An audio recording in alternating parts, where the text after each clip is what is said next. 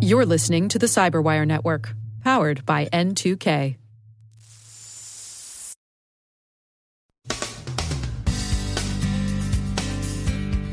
Hacking and more claims of hacking surround the unrest in Minnesota.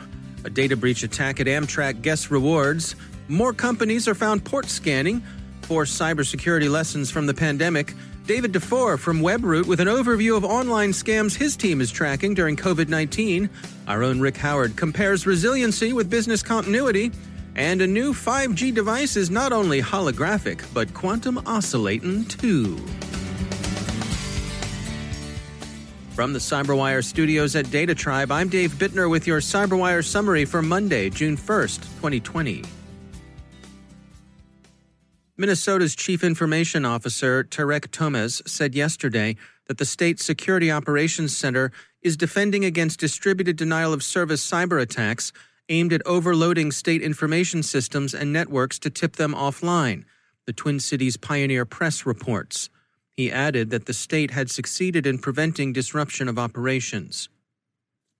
There have been many claims that the attacks represent an operation by Anonymous designed to punish Minnesota for the death of George Floyd in police custody, a death that's provoked widespread protest and rioting. Many of the reports in social media claim that Anonymous is releasing email addresses and passwords from the Minneapolis Police Department. But that seems, researcher Troy Hunt says, to be almost surely false.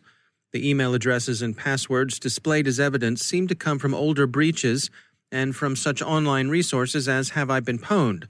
Civil unrest will certainly continue, however, to manifest itself in cyberspace through hacking, disinformation, doxing, and denial of service. Amtrak, the U.S. National Railroad Passenger Corporation, has disclosed a data breach that affects Amtrak guest rewards accounts. Bleeping Computer reports that Amtrak believes no financial data, credit card info, or social security numbers were compromised, and the railroad says that the incident was quickly contained. Last week, eBay was found port scanning computers of users visiting their site. Bleeping Computer looked at other prominent sites and determined that eBay isn't alone. Citibank, TD Bank, Ameriprise, Chick-fil-A, LendUp, Beachbody, Equifax IQ Connect, TIAA Cref, Sky, Gumtree, and WePay are port scanning too. While the pandemic and its effects are far from over, its consequences for cybersecurity now seem clear enough for us to suggest some lessons we might draw from the experience. The first lesson is that improvisation under pressure is difficult. It's better to plan. We know, that's a banal observation, but still, it's a useful one, we think. So if there's one overarching observation to be made about the pandemic and its effects on cybersecurity, it's that improvisation under pressure creates unexpected challenges, risks, and opportunities. We've seen that improvisation in organizations scramble to come up with ways of continuing to do business under conditions of lockdown and social isolation. We've also seen it in the need to protect the rapidly expanding attack surface remote work presents. The companies that provide the services and platforms necessary for remote work were also caught off guard. Zoom's very fast, very large success brought the company security and reputational problems it hadn't prepared itself to answer. We've also seen improvisation at national levels as public health authorities in many countries tried, with decidedly mixed results, to develop and deploy technologies that could trace contacts and monitor the spread of infection. The U.S. Cyberspace Solarium Commission argued that the principal lesson should be the value of preparedness, of sound advanced planning and swift effective execution in the moment of crisis. The Commission's co-chairs, Senator Angus King, Independent of Maine, and Representative Mike Gallagher, Republican, Wisconsin 8th, told the Washington Post they hope the U.S. Congress draws the lesson that it's important to prepare for a disaster before it hits. The commissioners intend to issue an appendix tomorrow, June 2nd. They hope gives Congress an after-action review of cybersecurity and the pandemic that will nudge lawmakers in the right direction. And that may represent an unexpected opportunity to avoid being caught short by failures to plan or simply by failures of imagination. The second lesson is that crises are opportunities for disinformation and for spontaneously arising misinformation. Both constructive disinformation, propaganda that seeks to convince, and disruptive disinformation, propaganda that seeks merely to confuse, were on display during the pandemic. The former is much more in the Chinese, the latter in the Russian style. Misinformation has also been common as the spontaneously generated looniness that saw 5G and its electromagnetic fields prompt cell tower vandalism and spawned a small industry of crank products designed to ward off infection with wearable Faraday cages. These have a life of their own, as resistant to rational correction as delusions about chemtrails. They also afford useful opportunities for disinformation campaigns, especially the disruptive kind. No one has any good ways of handling either disinformation or misinformation. Social media companies seem to have settled into some version of a marketplace of ideas to fight lies and delusions. It seemed unsatisfying, but it's hard to see how they could do much better, especially at the scales on which they operate. Third, crises force startups to grow up. Whatever insulation from business reality, plentiful venture capital, and easy exits may have provided, the pandemic-induced downturn forced more startups to start acting like businesses. It's been painful, but many startup businesses are now being run more like, businesses, or at least are in a position to see that that's the direction they'll have to move. And fourth, espionage doesn't stop for crisis. In fact, espionage likes crisis. Your crisis is the spy's opportunity, and the spies know it. Finally, to close with one more COVID-19 themed scam, the BBC ran a story last week about the 5G BioShield, which for just £339 provides protection for your home and family thanks to the wearable holographic nanolayer catalyzer, which can be worn or placed near to a smartphone or any other electrical, radiation, or EMF-emitting device. The vendors even explain how it works. Through the process of quantum oscillation, the 5G BioShield USB key balances and reharmonizes the disturbing frequencies arising from the electric fog induced by devices such as laptops, cordless phones, Wi-Fi, tablets, etc. So, maybe treat that one with respectful skepticism as well, although who couldn't do with a little quantum oscillation nowadays?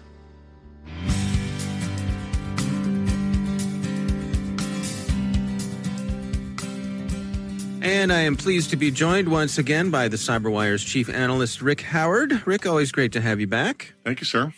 You're covering an interesting topic on this week's CSO Perspectives, your podcast over on CyberWire Pro, and you're talking about resilience and business continuity. Now, at first glance, in my mind, I would say there's a lot of crossover there, but there's more to this than meets the eye? Yeah, and there's a little bit of controversy, too, which I didn't realize until I was looking into it, which is kind of fun. Resilience is, if you haven't heard, is the new buzzword for what people are trying to do. And in terms of keeping their organizations functional after some big cyber event. Now, it could be a hacker thing like the Sony stuff, or it could be just some sort of natural disaster, right? But the whole mantra is make sure that whatever you build can withstand a crisis like that so you can continue delivering services. And so when the business continuity people hear that, they say, hey, wait a second. That's what we do, okay? Because why do we need a newfangled marketing team for that? Or a name for that. And it turns out that the business continuity people have been around since the 70s. I didn't even know that, right? But mostly those folks have been dealing with physical issues, like I just said, natural disasters, earthquakes, force majeure kinds of things, right? Executives dying, that kind of stuff. Okay. Resilience in the new digital age, especially as we've gone to the cloud, is really how do you build infrastructure as code? Okay, is how I look at it. How do you build systems of systems that can withstand giant catastrophes and you never notice? Right. And so I think that's the big difference. I think the resilience people can learn from the business continuity people because they've had lots of experience and they know how to execute plans. Resilience is a fairly new idea. But I think there is a big separation there, and the two groups can learn from each other. I can't help thinking about industrial control systems and the IT people versus the OT people. I know.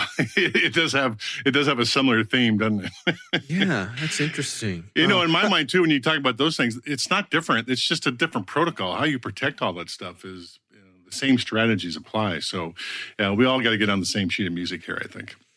Yeah. How does it play out? Where do you go with this on your show? Well, what's interesting is if you look at a company like Netflix, right? They have this famous app that they call Chaos Monkey, and it routinely destroys pieces of their customer-facing infrastructure on purpose, right? So that their DevOps people understand the value of resilience, right? And they're so good at it that I get to watch Witcher without any service outage, even though I know they're having giant outages all the time because they're so big, because they design it to be within their system. They've done so well with that. They have all kinds of applications they call the Simian Army, Chaos Monkey and Security Monkey and blah, blah, blah. So I love that. All right. But that's the difference between what maybe resilience is in the digital age and what business continuity is in the physical world. Yeah, that's fascinating. I suppose there's lots of, practice like you play here where your rehearsals have to be realistic. Oh, yeah. And when you know that the code that you're writing is going to be attacked and destroyed, before you even deploy it, okay, you do some things to make sure that customers won't notice. Yeah. All right, well, check it out. It's the latest episode of CSO Perspectives over on CyberWire Pro. Rick Howard, as always, thanks for joining us. Thank you, sir.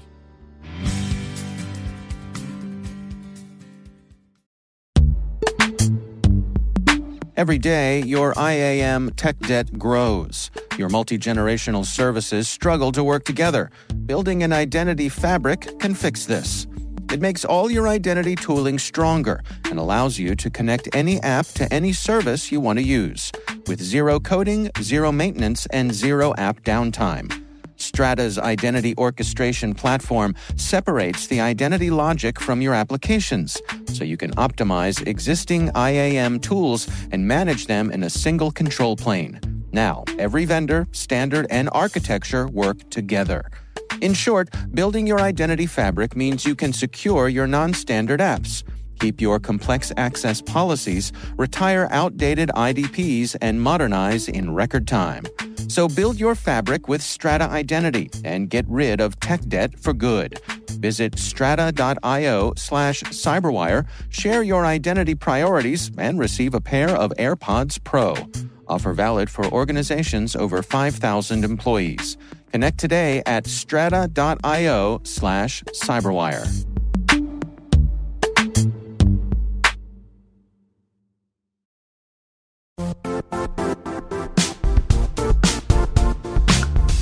The IT world used to be simpler. You only had to secure and manage environments that you controlled. Then came new technologies and new ways to work. Now, employees, apps, and networks are everywhere.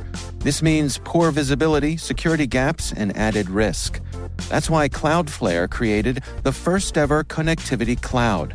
Visit cloudflare.com to protect your business everywhere you do business.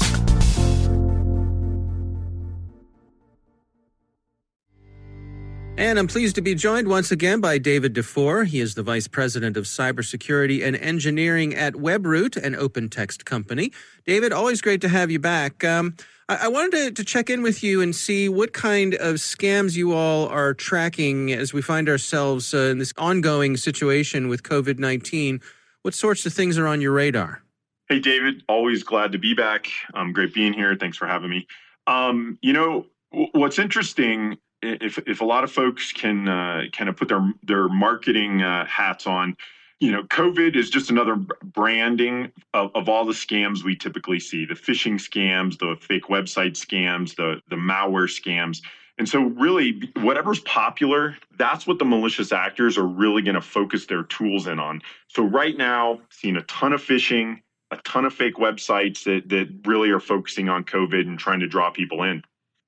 And how are they wrapping COVID around some of the well-known popular scams? Are there any particular areas that they're focusing on? Yeah, so what we're really seeing a lot of folks doing, first of all, we're seeing 2% of all sites that have to do with coronavirus or COVID, 2% are malicious. So what people are doing is truly standing up sites that emulate or look like or have a look and feel of something to do with COVID in terms of, do they want to donate? Have you donate to the site, or they're trying to pass on information and have you click through things that could be clickbait that installs malware. So you've got to be really aware of what you're doing when you're navigating just on the web. And now we're seeing a lot of phishing scams as well. And David, you're very familiar with phishing scams. It happens all the time. And I know you're always calling me because you've infected your computer, given somebody, your credentials, and you want to know what to do.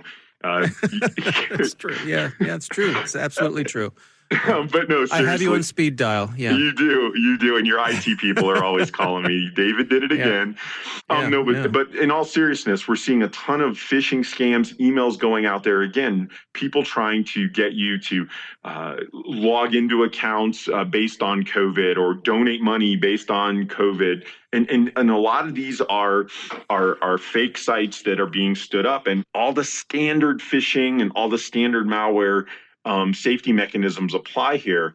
Make sure that you know it's a reputable site. Don't click that link, David. Navigate to the website and enter, that you're certain you're on the site you want to be on. Folks like the Red Cross, large charities that you're very comfortable with, they're taking donations that focus on this as well. So maybe go to those trusted sites instead of these pop-up charities that are trying to just get money quickly, just so you're sure. Yeah. Now, you've also been tracking these folks taking advantage of using some of the apps that have gotten more popular in the midst of all this, services like Zoom. That's exactly right. So we've seen a 2,000% increase in malicious files that are being sent through Zoom. We've seen, when people are bombing Zoom where they're trying to get in. And I don't want to just pick on Zoom. Zoom's done a really good job really quickly of putting tools in place to prevent and protect. Now, the thing is, you have to enable those tools, things like requiring people to have a password to get in, or having people wait in kind of a virtual lobby and you let them in. But a lot of, again, what's happening is anytime something's popular and malicious actors see that, they're going to jump on that wave and try to figure out ways to exploit it. So it's all about being vigilant. And we always talk about being vigilant, especially when it comes to COVID now. People's hearts are involved, and we're worried about our loved ones or other folks, and we want to help. We just have to maintain that vigilance, not be jaded, but have a little bit of wariness when we're doing things in this time. Yeah. All right. Well, David DeFore, thanks for joining us. Great being here, David.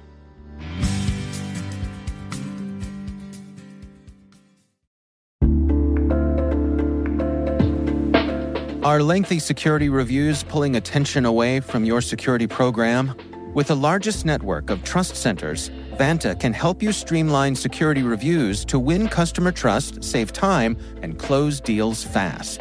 Proactively demonstrate security by showcasing key resources like your SOC 2 or ISO 27001, and provide real-time evidence for passing controls. And when a security questionnaire is required, Vanta takes the first pass for you. Visit vanta.com/cyber to take a self-serve tour. That's vanta.com/cyber.